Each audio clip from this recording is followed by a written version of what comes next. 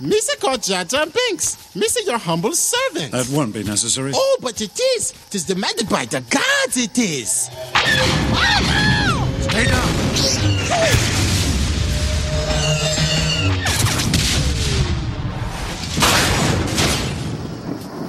You saved my again. What's this? A local. Let's get out of here before more droids show up. More? More did you speak? Excuse me. Welcome to the Wampa's Lair podcast. Deep in the bowels of the frozen ice caverns of Hoth, our hosts, Carl Leclerc, Jason Hunt, and Katie Horn, discuss all things Star Wars. So join the conversation and hang out here in the Wampa's Lair.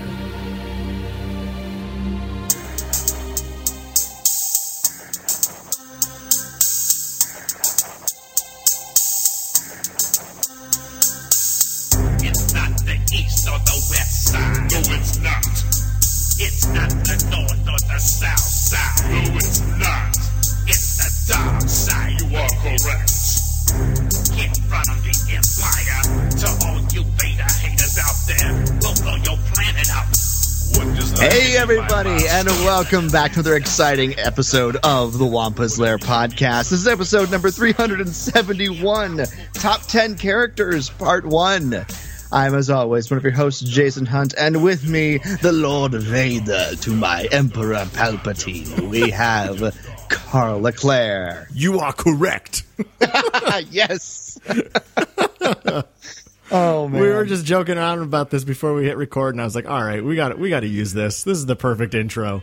There's nothing better than this." This is the original Star Wars gangster rap. It's one of my favorite videos on the internet. No, it's not. Yes, it is. No. Anyway. Yes. Oh my goodness. So sorry again, everyone, that we had to take last week off. It was a nightmare with the amount of dropped calls we had with Skype, and it wasn't Skype's fault for once. It was actually just my poor internet. So we're all wired in today. We are wired in today, and we're ready to go. Yes. Until my cat runs by and is like, "Ooh, a cord to play with," and pulls it out of the socket. But yes. Which one?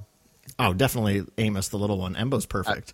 Amos is nuts because she's a kitten. But anyway, so we are back to do we're going to do a 2-part series breaking down our current top 10 Star Wars characters, which, gosh, I just can't wait to do. We've got, got so much fun stuff to talk about for the next 2 shows. And obviously, right, like just today, as of when we're recording, wake up this morning to all this amazing news about Project Luminous and the High Republic era. So much to digest, and we definitely want to talk about it too. I mean, not that there's a ton to really talk about at this point. I mean, we just have some minor details, but we do want to jump into some like Jedi lore and legacy stuff probably in the next couple of weeks, just because it's got us excited thinking Jedi again, which I'm pretty pumped about. But we're sticking to the character stuff for the next 2 weeks, though, like we promised. So, yes. But Jason, we had a poll from a couple weeks ago. We did. Where we asked all of you who your favorite character was in Rise of Skywalker, in light of us, wrapping up our official Rise of Skywalker coverage with your own thoughts, all of you writing in with your thoughts. Jason, what did the Larians have to say about their favorite characters in Rise of Skywalker? All right. Well, we had quite a few responses as per usual. In 7th place with 1 vote each, Han, Chewie, R2-D2, Rose, Obi-Wan, and General Pride all got a vote. In 6th place with 2 votes, we've got Luke and Leia, as well as Palpatine himself. But for those of you wondering, that's not where my vote went. In 5th place with 3 votes, we've got Poe Dameron and Finn. It's kind of nice and ironic that they both got the same amount of votes. In 4th place with 4 votes, we have C-3PO human cyborg relations, which that's where my vote went. This is honestly my favorite performance of 3PO in the saga so far, and that's saying something because he's got some good stuff in other movies. So, in third place with 7 votes, we've got everybody's favorite new character, Babu Frick, which I cannot fault people for doing that. In second place with 8 votes, including Carl's, we've got Rey. Mm-hmm. And then far and away in first place with 18 votes, we've got Kylo Ren / Ben Solo. And I combined anybody who said one or the other into, one, because technically it's the same guy. So that's true. That's true.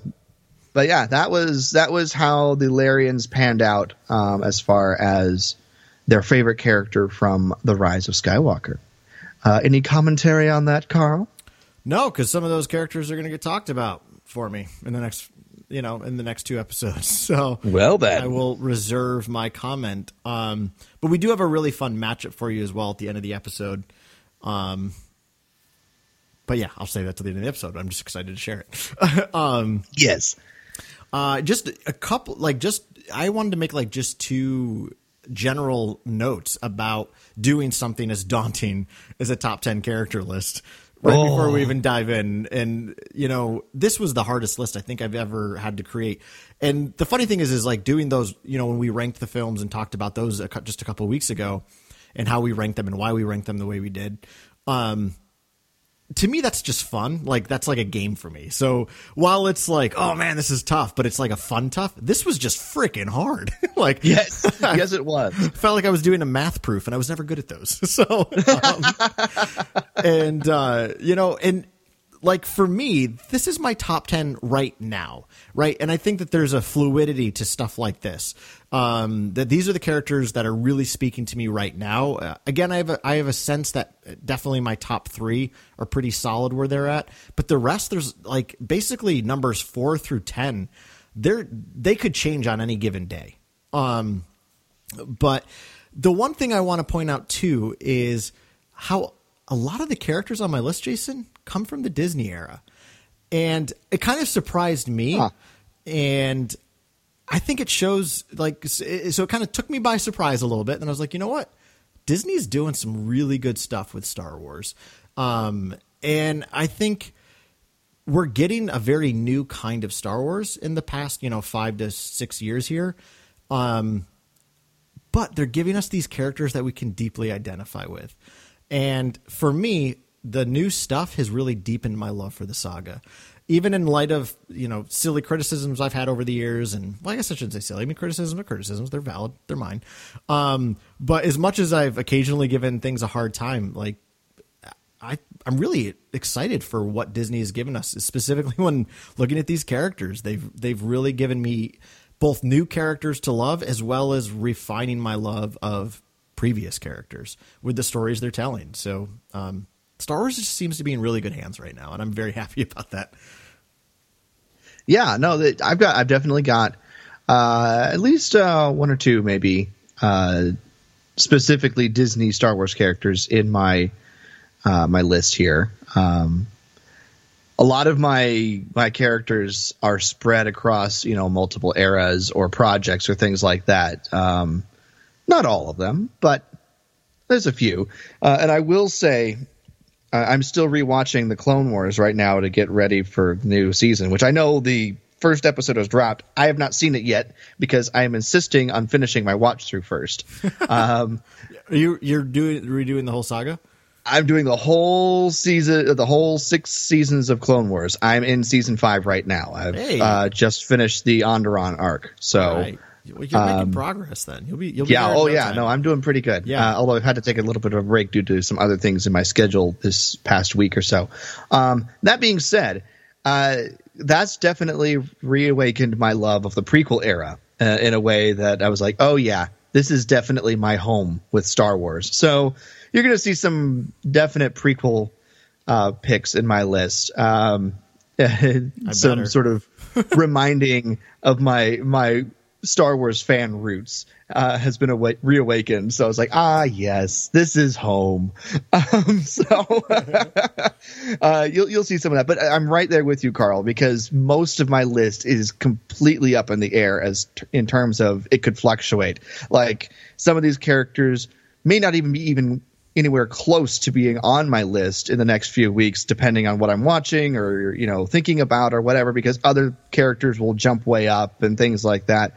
And there were so many great characters that ended up not even making it on my list that I've just felt so terrible about. I was like, why in the world is Yoda not on my list? Oh, spoiler alert. I'm just throwing that out there. Yeah. I made my list and I was like, why is Yoda not even here? Don't worry. I don't understand. Got us covered.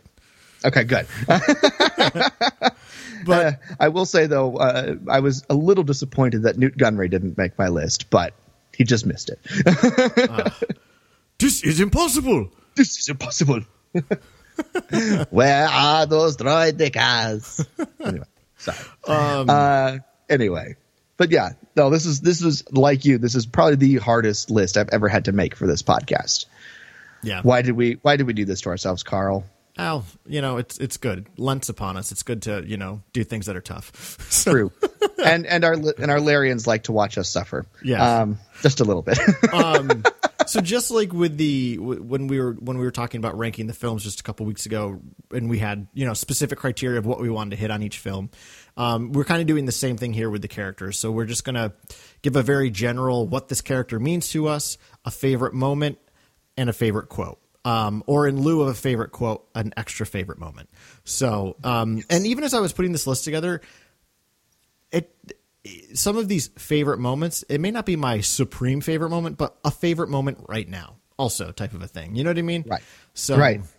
Because every one of these characters, we could do a top 10 favorite moments list for, probably. So most of them, that's for sure. Yeah. So anyway, let's get into it. What do you say?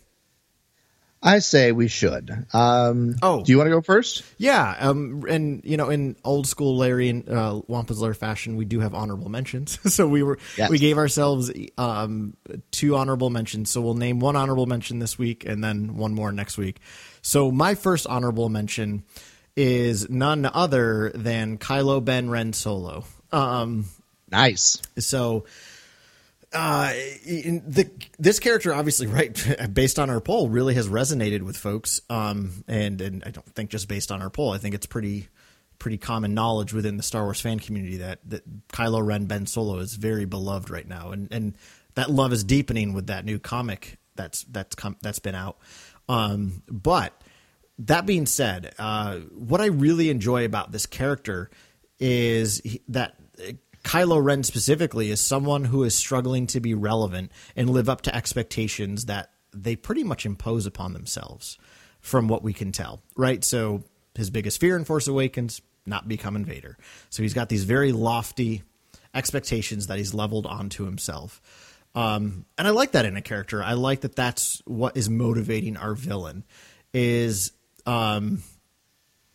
just these, those weighty expectations. Because that's human, and what makes a better villain than a good human villain? So I really like that about Kylo Ren.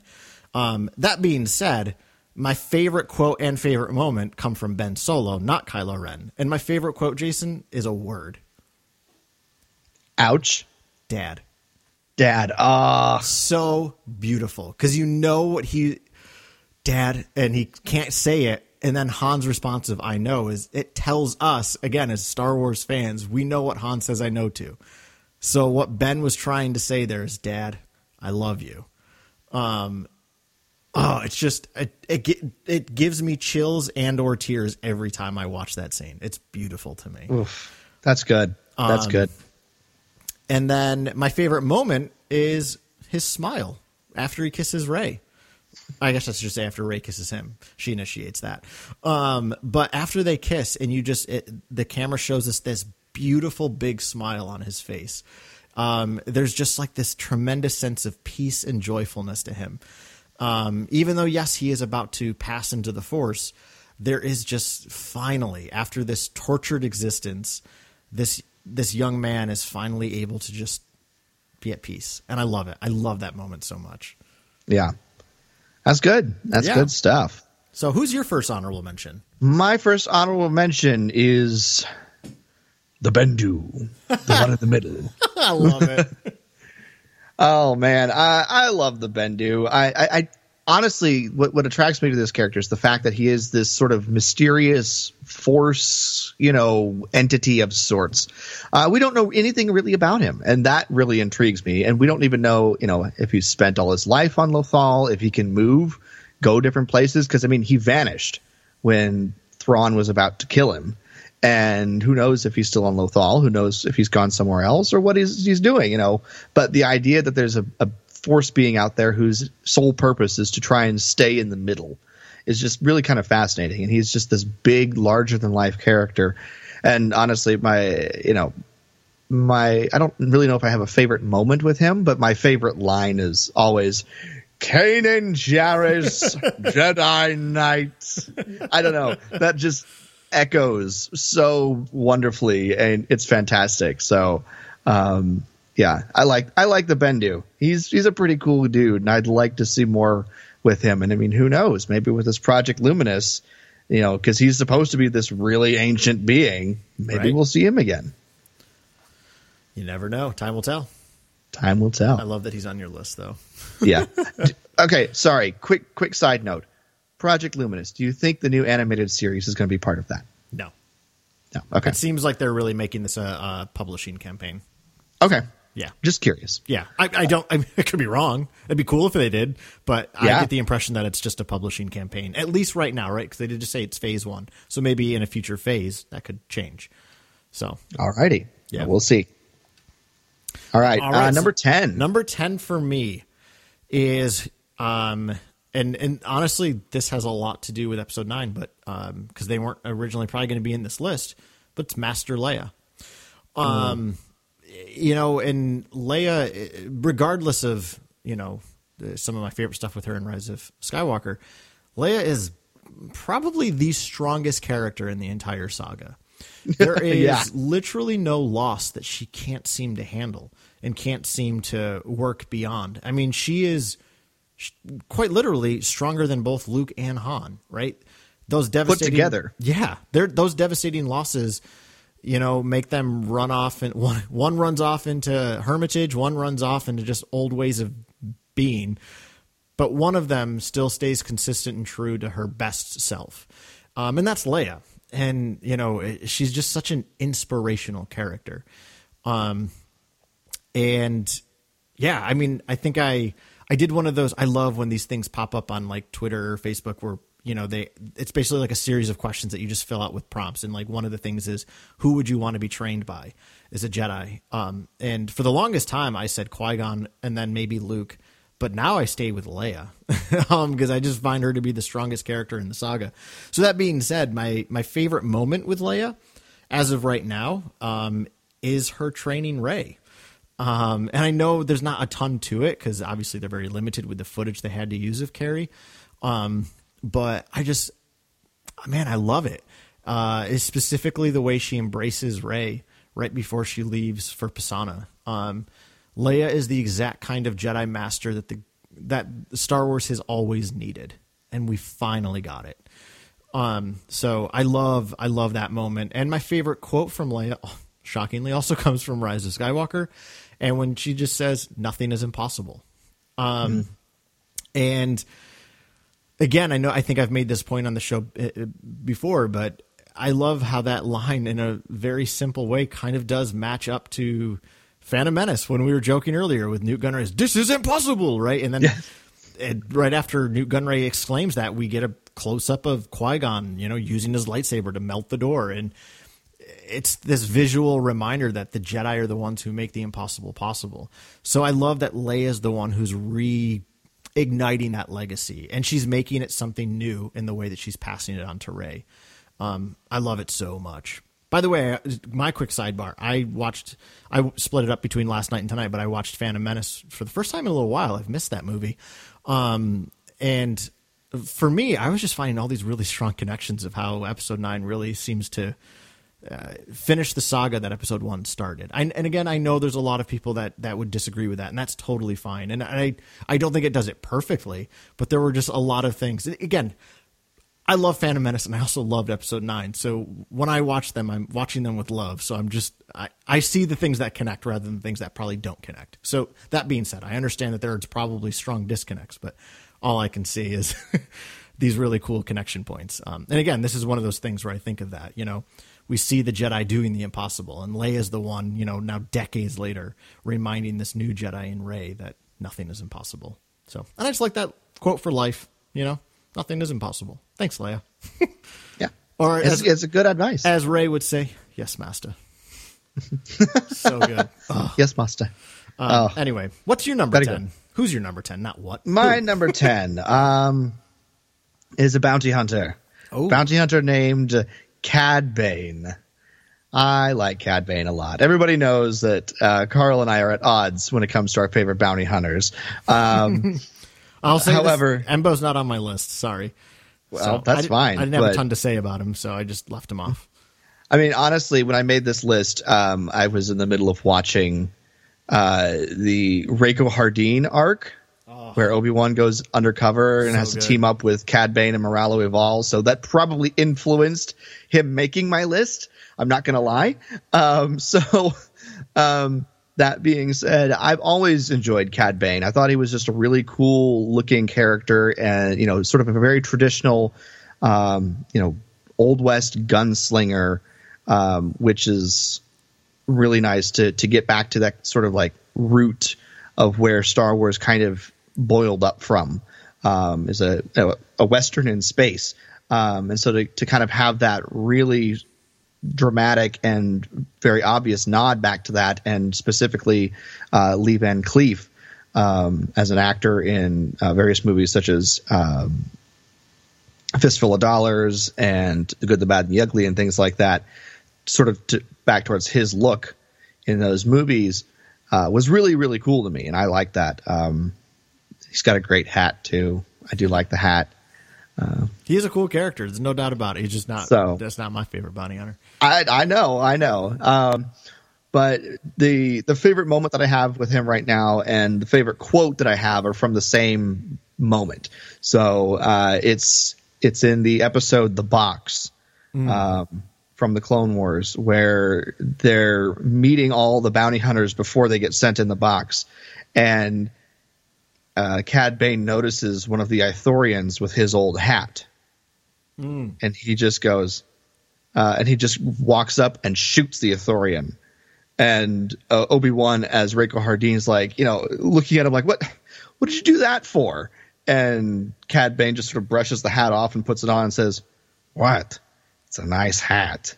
It's just, I don't know. It cracks me up, and I love it. It's just he's cold and callous and calculating, but he likes his style, whatever his style happens to be.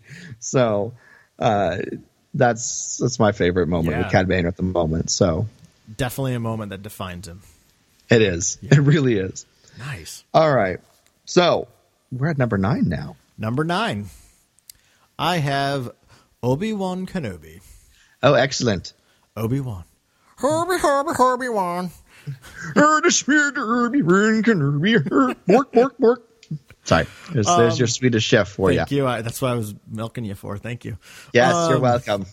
So you're going to find that a lot of characters on my list have some similar traits. But Obi-Wan... Really? I'm shocked. I know, right? But Obi-Wan is the faithful Jedi, right? And he who has this deep faith and belief in the will of the Force. And he's going to give his entire person, his entire self, to seeing that will realized. And that's really his arc throughout the entire saga, right? Both in the prequels and then right up through, his journey with Luke in the original story. Obi-Wan is this character who always exists within the Jedi Order. And even when that order is rocked, right, like it is at the end of Revenge of the Sith, he never gives up his faith in the future of the Jedi and in the fact that the Force will in some way restore that. And when the tragedy of Anakin befalls him, he seems to change his point of view as to who the Chosen One is, right? After he strikes down Maul for good in the deserts of Tatooine, and Maul asks him, is it the Chosen One? He is, right? I think Obi-Wan is someone, especially in the original trilogy, that has very much taken on the teachings of Qui-Gon. He is someone who very much is instilled within the living Force. But he's still the Obi-Wan of the Phantom Menace who firmly believes in the Jedi Order.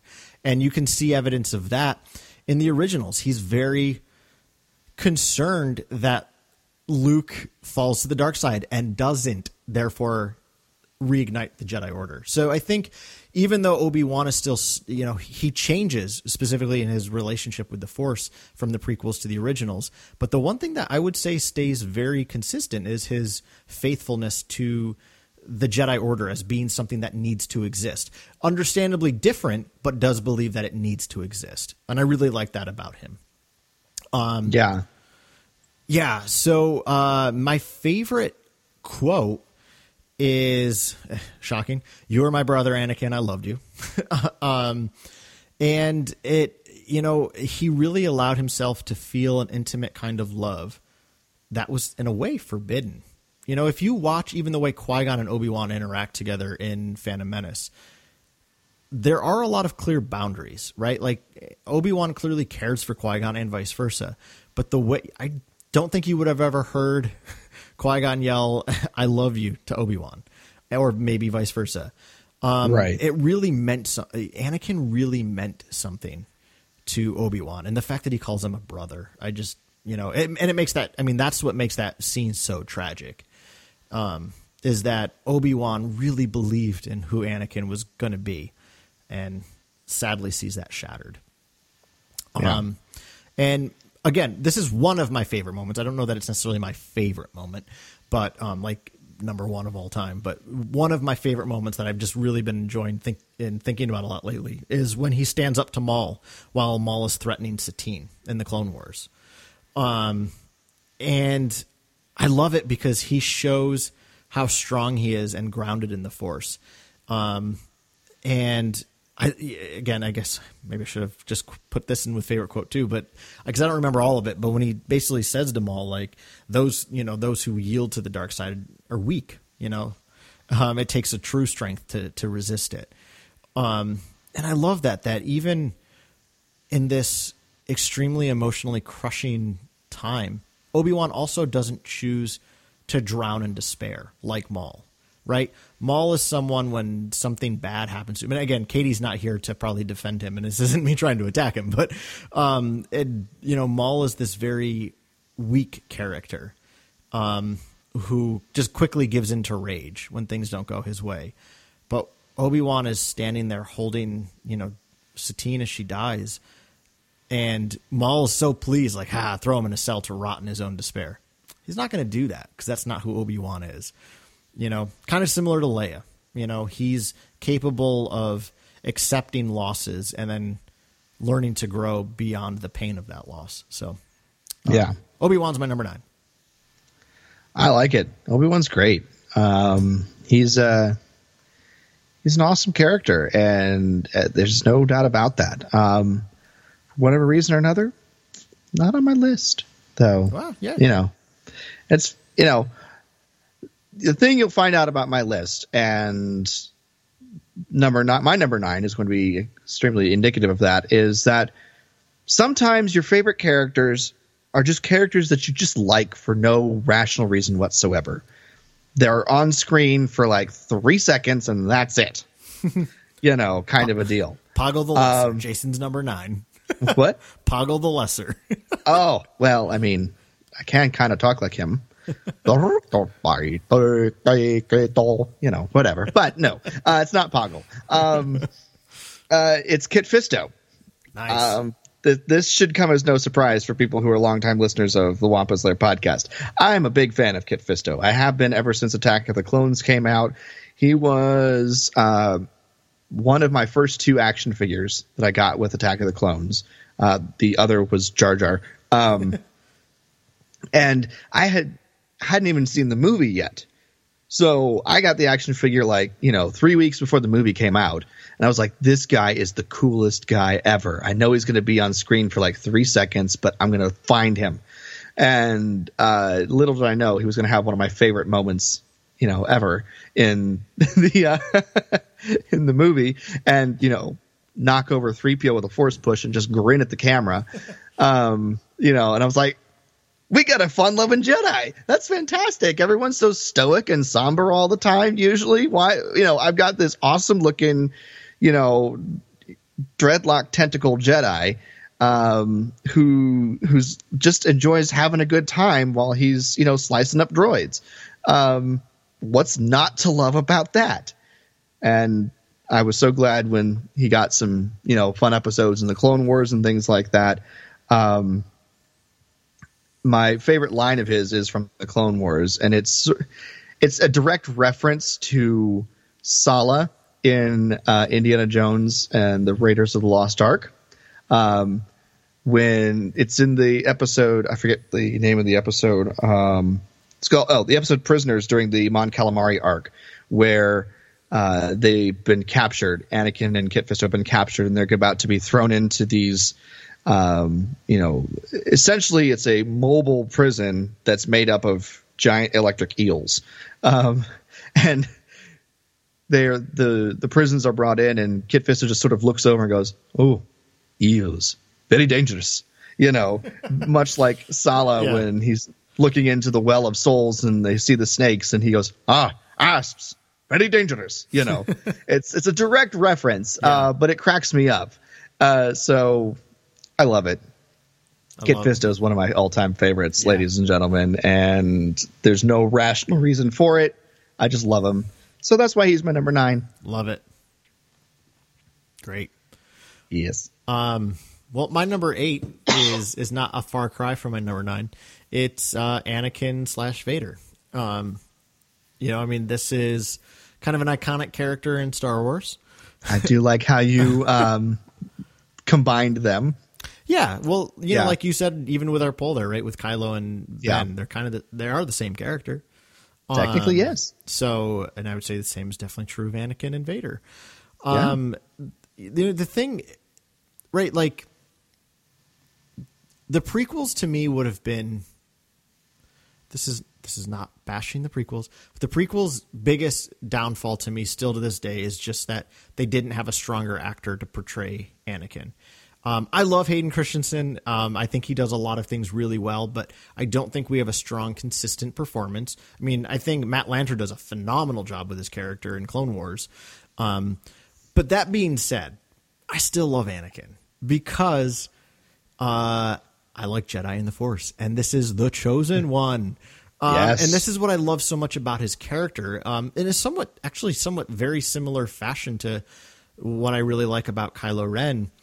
Something that's very similar to that, which again makes sense that these arcs are somewhat similar, is that Anakin is also someone who struggles to live with expectations, right? He's the chosen one, when I just finished watching Phantom Menace tonight, right? I mean, that's Qui-Gon's dying wish. Train him. He will bring balance. He is the chosen one, right? Like, he is so adamant about it. And so you've got this young boy growing up within an order being told that he's the chosen one all the time, but yet never seems to be able to live fully into that. He's constantly being restricted and constrained by this Jedi Order. And it restricts him from loving the person he wants to love, which is ultimately how Darth Vader is created. It's someone who's elevated to this almost divine status by this order, and yet they never really let him become more than any other Jedi. And I like that about his character. I like that a lot. I like that he is someone who is told that he's something special, but is constantly being, having blocks put on that specialness. So, but my favorite quote from Anakin comes from Revenge of the Sith. And he says, "I want more, but I know I shouldn't." And I think it correlates very well to what I was just talking about, right? He realizes he's meant to be so much more than who he is in that moment. He's well aware that something dangerous, something awful is looming for the person he loves most. And as the chosen one, he feels that he should be able to do more. So I really like that line. I want more, but I know I shouldn't, you know? So perfect window for Palpatine to walk right in. And I would say that, again, as of right now, probably my favorite moment is him throwing the Emperor down that chasm on the Death Star. It's that action where Anakin is back, and he's not afraid to throw off his enslaver, right? That's the tragic irony of the story of Anakin Skywalker, right? That he grows up a slave, vowing that he'll never belong to someone again, and that's exactly who he is all through the originals. Darth Vader is the slave of the Emperor. But in this, incredibly climactic moment, Anakin comes out of the dark again to save the one he loves. And more than that, is also willing to shed that person who's been enslaving him for the past decade. So very powerful moment. So good. So Anakin, Vader, my number 8. It's very good. It's very good. And you really kind of get that feeling like it was all worth it, when you reach episode 9 and he tells Rey to bring balance like I once did. Yes. It's so good. I really come to appreciate Anakin Vader more as a character in the last several years. So I'm really glad he's on your list. Yeah. He's by you. What's number 8 for you? Well, one more that I've got from the animated world. And this is a character who she initially broke out on the scene in the comics right around the time of the prequel trilogy. And then she was all over the place in the novels. And when the Clone Wars, became a TV show, she made the jump over there. And I was always sort of, just okay with her until her story really started to take shape in the Clone Wars. And this is Asajj Ventress. Ooh, nice. I really like her. She's a cool character in the sense of sort of her style and kind of who she is to Dooku and, that sort of gray area as she's his assassin, but also he's trying to train her to be his apprentice to maybe one day take down Palpatine. But she's, one of the few people in the universe who can, continuously go up against Obi-Wan and Anakin and not die, So yeah. Even if she's losing most of the time or half the time, she's not dying. Which I thought was cool. She was kind of a cool character. And then in season 3, when Palpatine ordered Dooku to have her killed, and she started this whole journey by going back to the Night Sisters and bringing about Savage Opress, and then ultimately leaving the Night Sisters after the massacre and becoming this sort of, gray area bounty hunter who ends up helping out Anakin and Ahsoka in the final season of the Clone Wars, and then the novel that rounded out her story. It was just really, really fascinating. And I found myself really kind of caring for her in a way I didn't expect to as that story progressed the first time around. And I was just reminded of that rewatching the Clone Wars. I was like, yeah, no, she's a really interesting character and a really powerful performance and story that was done in the show. And I just really enjoyed it because it was a very good story and it was just an unexpected story. Like it was something I never expected from her. I never expected the show to peel off and follow her for a while like that. It was just really remarkable. I don't really have a favorite quote from her, but I have 2 favorite moments that I'm going to say here. The first is from the Battle of Camino episodes. I forget the name. ARC Troopers, I think, where she's still evil, and she murders Commander Colt by force choking him and then pulling him into her saber and bringing him in close for the kiss. Yeah, that's an awesome moment. That's an epic moment and devious. But then my second favorite moment for her is when she has to team up with Obi-Wan to escape Maul and Savage. And their banter and stuff is just really amusing. He's a Ventress. I didn't realize you were one of the good guys.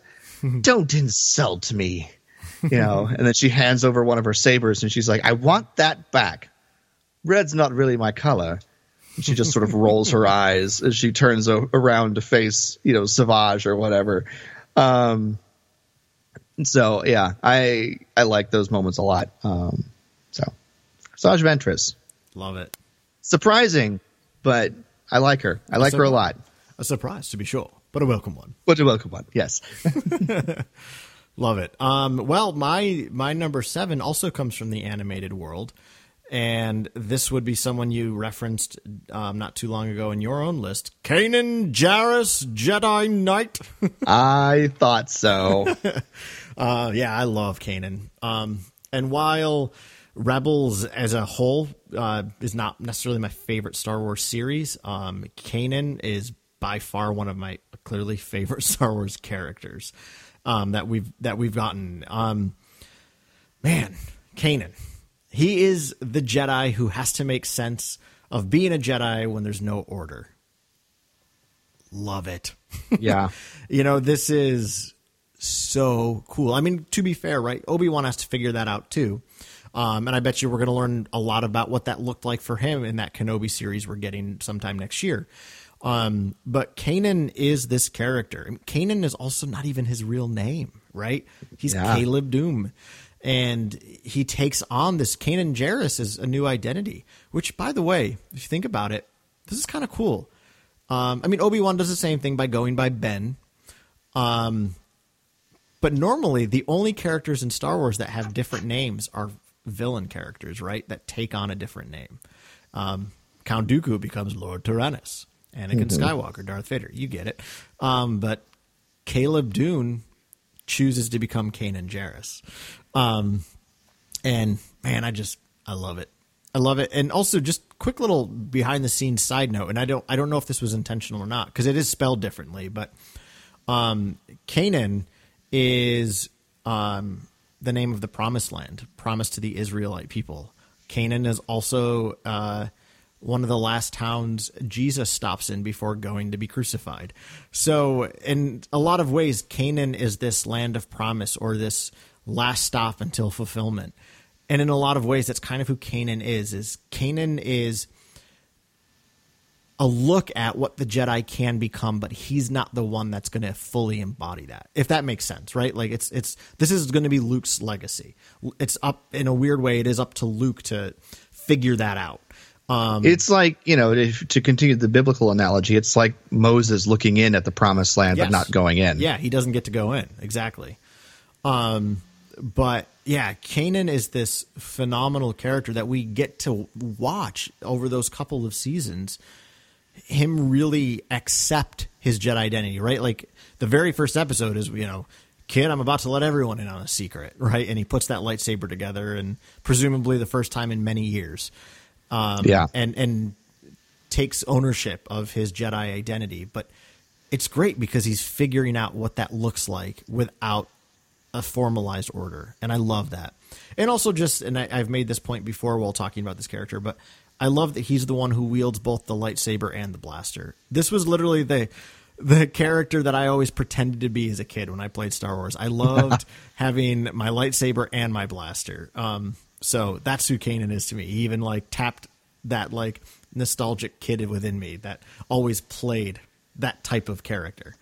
Nice. But like you with Asajj, I don't actually have a favorite quote. I probably do. Nothing was popping into my head, and I didn't really have the time to go back and try to watch all the Kanan episodes because that's a lot.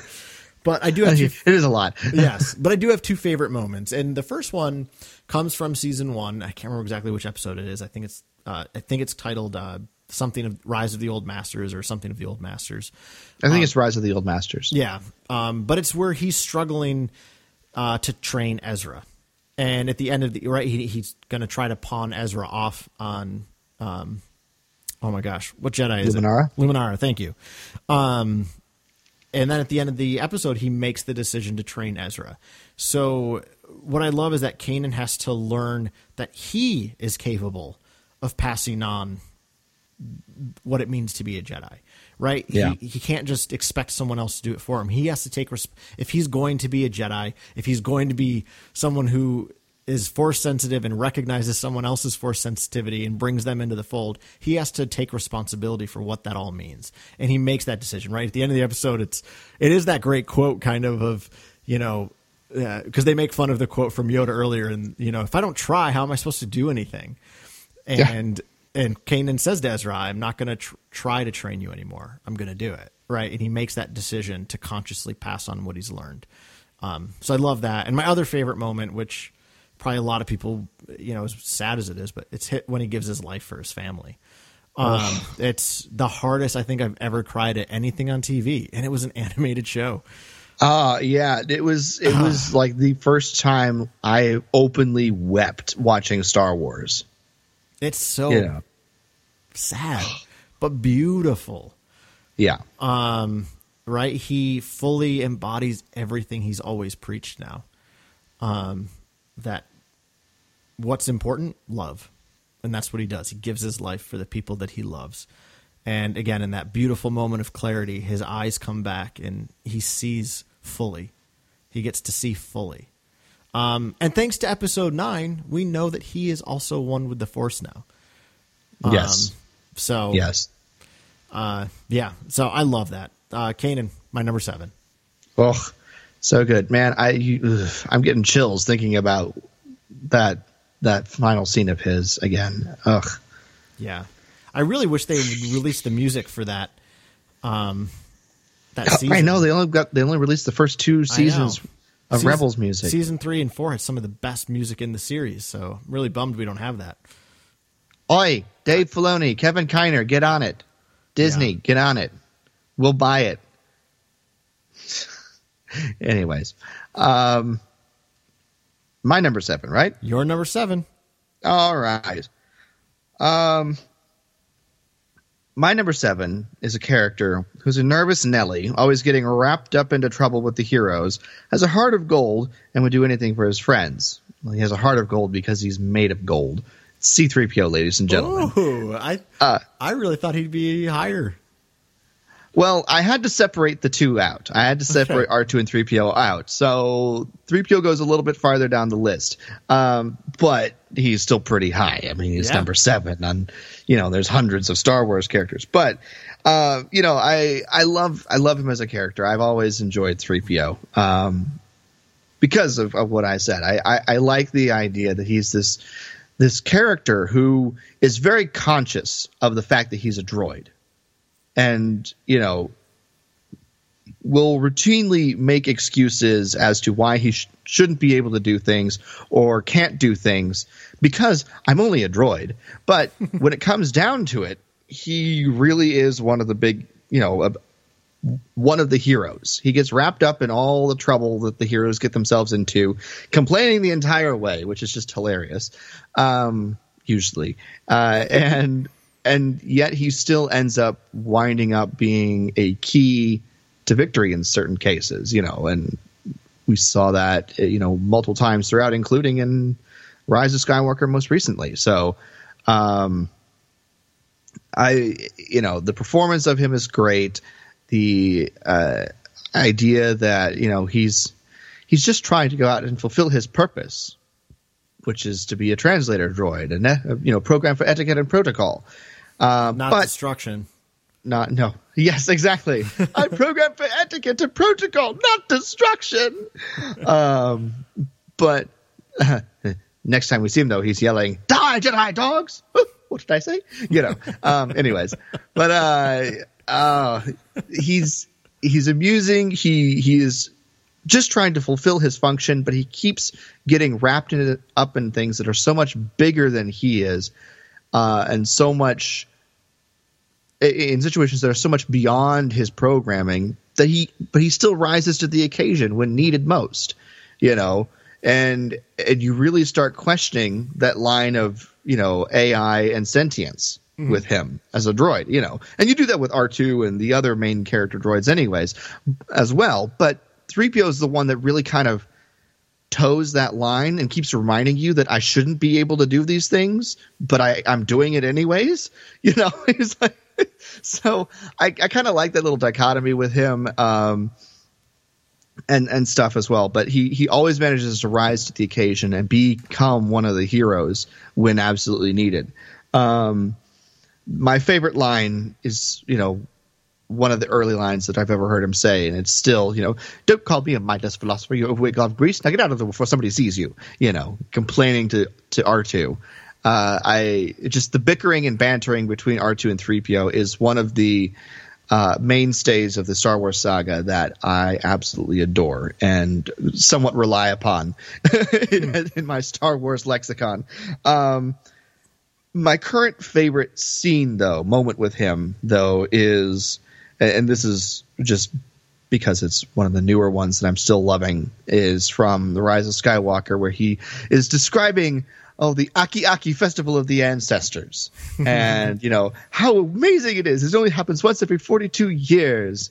Oh, great. Oh, it is, isn't it? And then they all turn to look at him, and takes a moment to realize he's being stared at, and then turns around to see what they're looking at, and there's nothing there.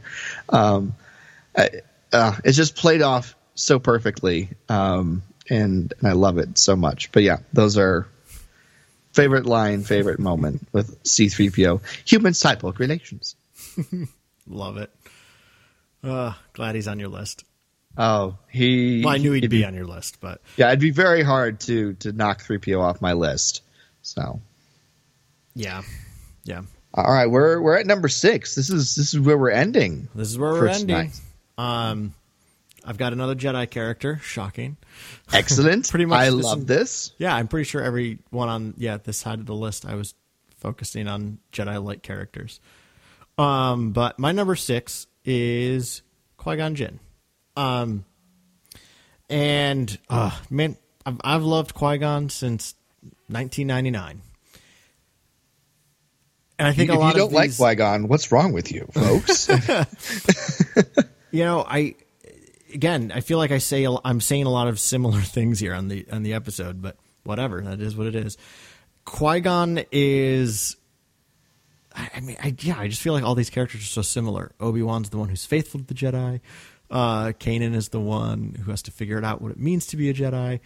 But Qui-Gon is something different within all that too, though. Still, he is the one who does exist within this codified Jedi Order, the one with the Council. But what I love about him is the fact that he defies the Council in favor of following the will of the Force. That's Qui-Gon Jinn.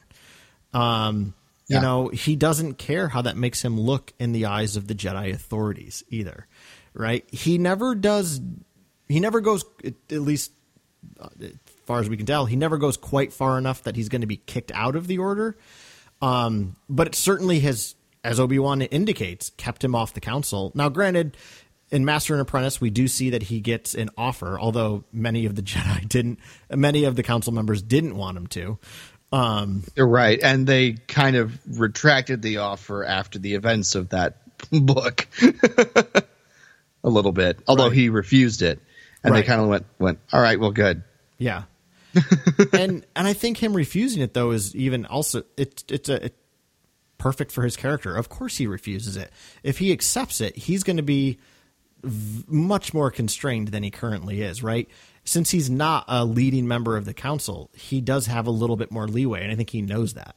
He likes to operate in that gray area. Now, that being said, I'm not saying he's a gray Jedi. I'm very much not a fan of the gray Jedi notion. I don't think that makes any sense in Star Wars. And I realize that was a very not considerate thing to say, because I know there are a lot of people that love the idea of gray Jedi, but I'm just not a fan of it. That being said, Qui-Gon exists within the gray, but not as a gray Jedi. He has this great opportunity to constantly... Qui-Gon, you've made this statement several times on the show over the years, Jason, that something you love very much about the Jedi is that it was presented to you when you were younger as kind of these prophet characters, right? Mm-hmm. The Jedi were kind of like prophets. And I think Qui-Gon is literally a prophet in the Jedi Order, because he is the one who's always holding up this mirror to them, calling them out on the things that they're falling short on, calling them out on the fact that, the code forbids it. Screw you, Mace Windu. We had like a top 10 least favorite characters. Mace Windu would probably be number 1 or 2 for me. Qui-Gon doesn't care about that stuff. What he cares about is the will of the Force. And that's why Qui-Gon is the one who first learns that path to immortality, the ability to, maintain one's conscious self after passing into the cosmic force. Of course, Qui-Gon's the one to figure it out, because Qui-Gon didn't care about the rules. And that's always spoken to me in my own understanding of my role in religious institutional bodies is, I don't care what the authorities say if I think they're wrong, and why I would think they're wrong is because that's where the spirit moves me. And that's who Qui-Gon is. He doesn't care about the code. He respects it though. That's the difference, right? Like he doesn't, if he had no respect for it at all and he didn't like it, he'd leave the Jedi Order and figure out something else to do. Right. Like his master did. Exactly. But he chooses to stay in it. And I think that does say something. Now, that being said, Dooku makes a great point in Attack of the Clones when he's talking to Obi-Wan. I wish Qui-Gon were alive right now. I could use his help. I think that's a great what-if scenario. Would Qui-Gon have joined him? Who knows? I don't know. Had he known Dooku went the Sith route? No, definitely not. Right. But if Dooku had left, not become corrupted by Palpatine, would Qui-Gon have perhaps sided with the Separatists? I think he might have. I really do. But anyway, that's just a what-if scenario. It is. Now, my favorite quote from Qui-Gon, and there's so many, but it's always been, your focus determines your reality. That's a quote to live by. And again, in universe, it's a great quote to Anakin. He's telling it to Anakin. That's very true to what's going to cause his downfall. All he's able to focus on later on is losing Padme. And that obsession with trying to gain the power to prevent that is what causes the rise of Darth Vader. But I think Qui-Gon literally lives that quote himself, right? His focus is on ensuring that Anakin becomes a Jedi. That focus becomes a reality, right? It does. Even though he doesn't live to get to see it fully realized, he's focused on it enough that it becomes real.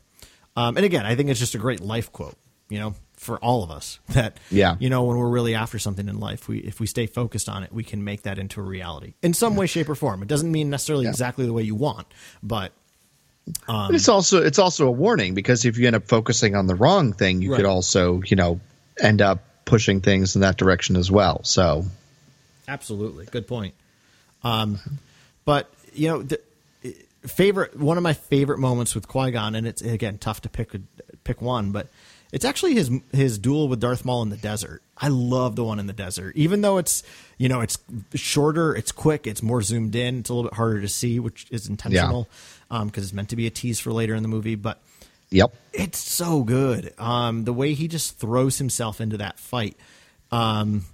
And he's throwing himself into the fight to defend Anakin. Anakin, drop! Tell him to take off. And he's retreating intentionally to draw Maul away from Anakin and the ship. Exactly. So I love it, and I love the ferocity with which Qui-Gon fights in that moment, because he's fighting for something he really believes in someone he really believes in.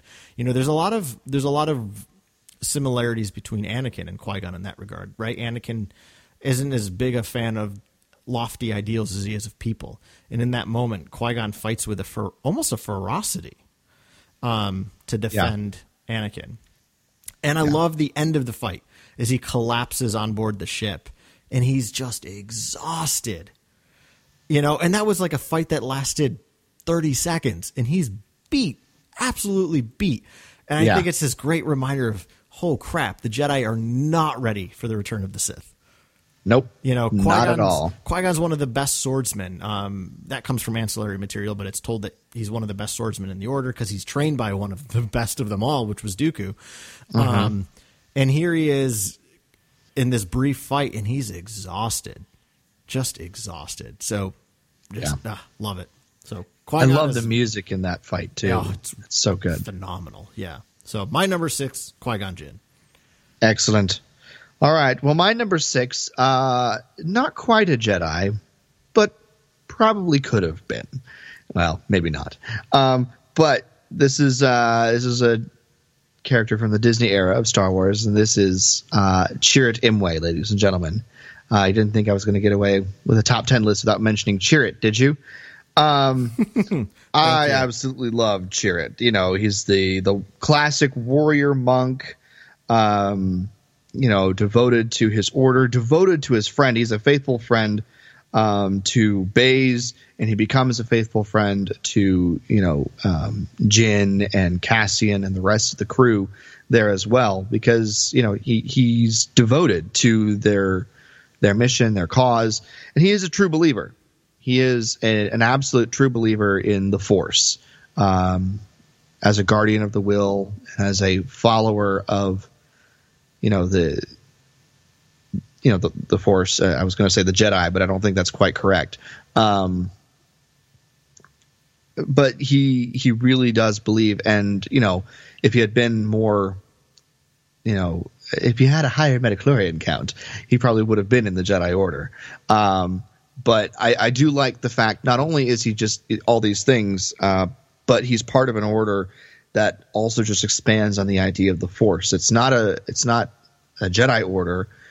It's not the Night Sisters. It's not the Sith. It's not some sort of dark, malevolent manipulation of the Force. This is another order that seems to be very much in line with the Jedi on a lot of things in terms of peace and being able to defending that, except with people that are not Force sensitive enough to be Jedi.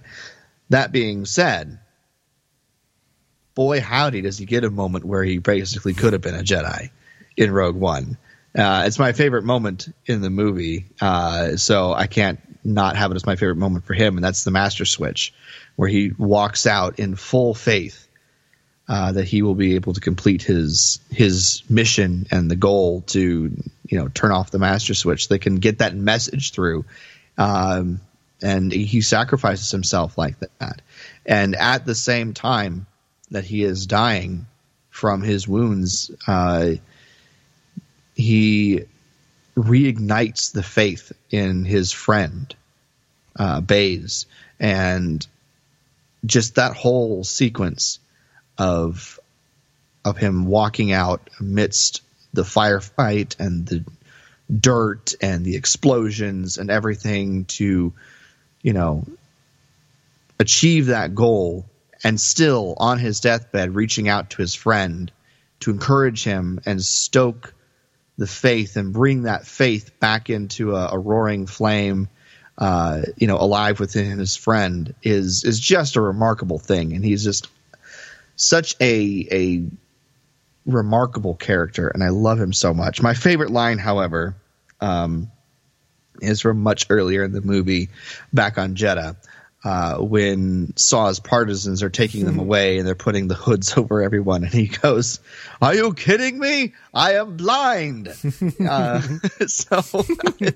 it's just it's like, I don't know. It was completely unexpected when I saw the movie. I was like, oh, they actually went there, and he's pointing it out, and it's hilarious. So, I don't know. It cracks me up. That, and is your foot all right? After he just completely essentially pins a stormtrooper to the ground. So it's great. I love it. One of my absolute favorite characters. And a character that I am so glad that Disney, brought in with Rogue One and stuff like that. It's so good. And Donnie Yen, you couldn't pick anybody else to play that character. Nobody else could have done Chirrut justice the way Donnie Yen did. So I have to really give props to him, because otherwise I probably wouldn't have liked the character as much. And I've said it before. I knew going into Rogue One that he was going to be my favorite character, and I was not wrong. So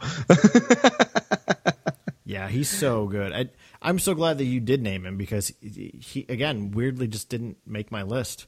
I love him. I love Chirrut so much, and like you, he's my favorite, probably my favorite character in Rogue One. It's tough because there's so many good ones in Rogue One. Right, Rogue One is a very good movie. It's such a character movie too. It really is. But yeah, no, I'm so glad you brought Chirrut in, and I honestly, he would have been on my list probably at number 10 had I not loved Leia's role so much in Episode 9. But yeah, all the things you said, I love Chirrut so much. He's great. Yeah. No, I was literally texting with our friend Jim Urso / Jim Capron this morning. Yes. And I like how he's not Jim Capron anymore to us. It's just Jim Urso. I'm sure he's okay with that. Right. But I was saying to Jim how much I would love more content about the Guardians of the Whills. I mean, we got that one like middle grade book which gave us nothing about the Guardians of the Whills. No. It was like a mildly fun story about Chirrut and Baze. But yeah, I want to know more about that order. That'd be so cool to learn. So I agree. Hopefully we'll get it. Disney created it. No reason to think they won't flush it out. It's at some point. Indeed. So, Indeed. And hey, you know where we could see it? Maybe not like fully explored, but Cassian knows who they are in Rogue One. Remember, he's the one that tells Jyn, who was that? Guardians of the Whills. That's right. So Cassian knows who they are. He could have had a run-in with them. Wow. Here's a question.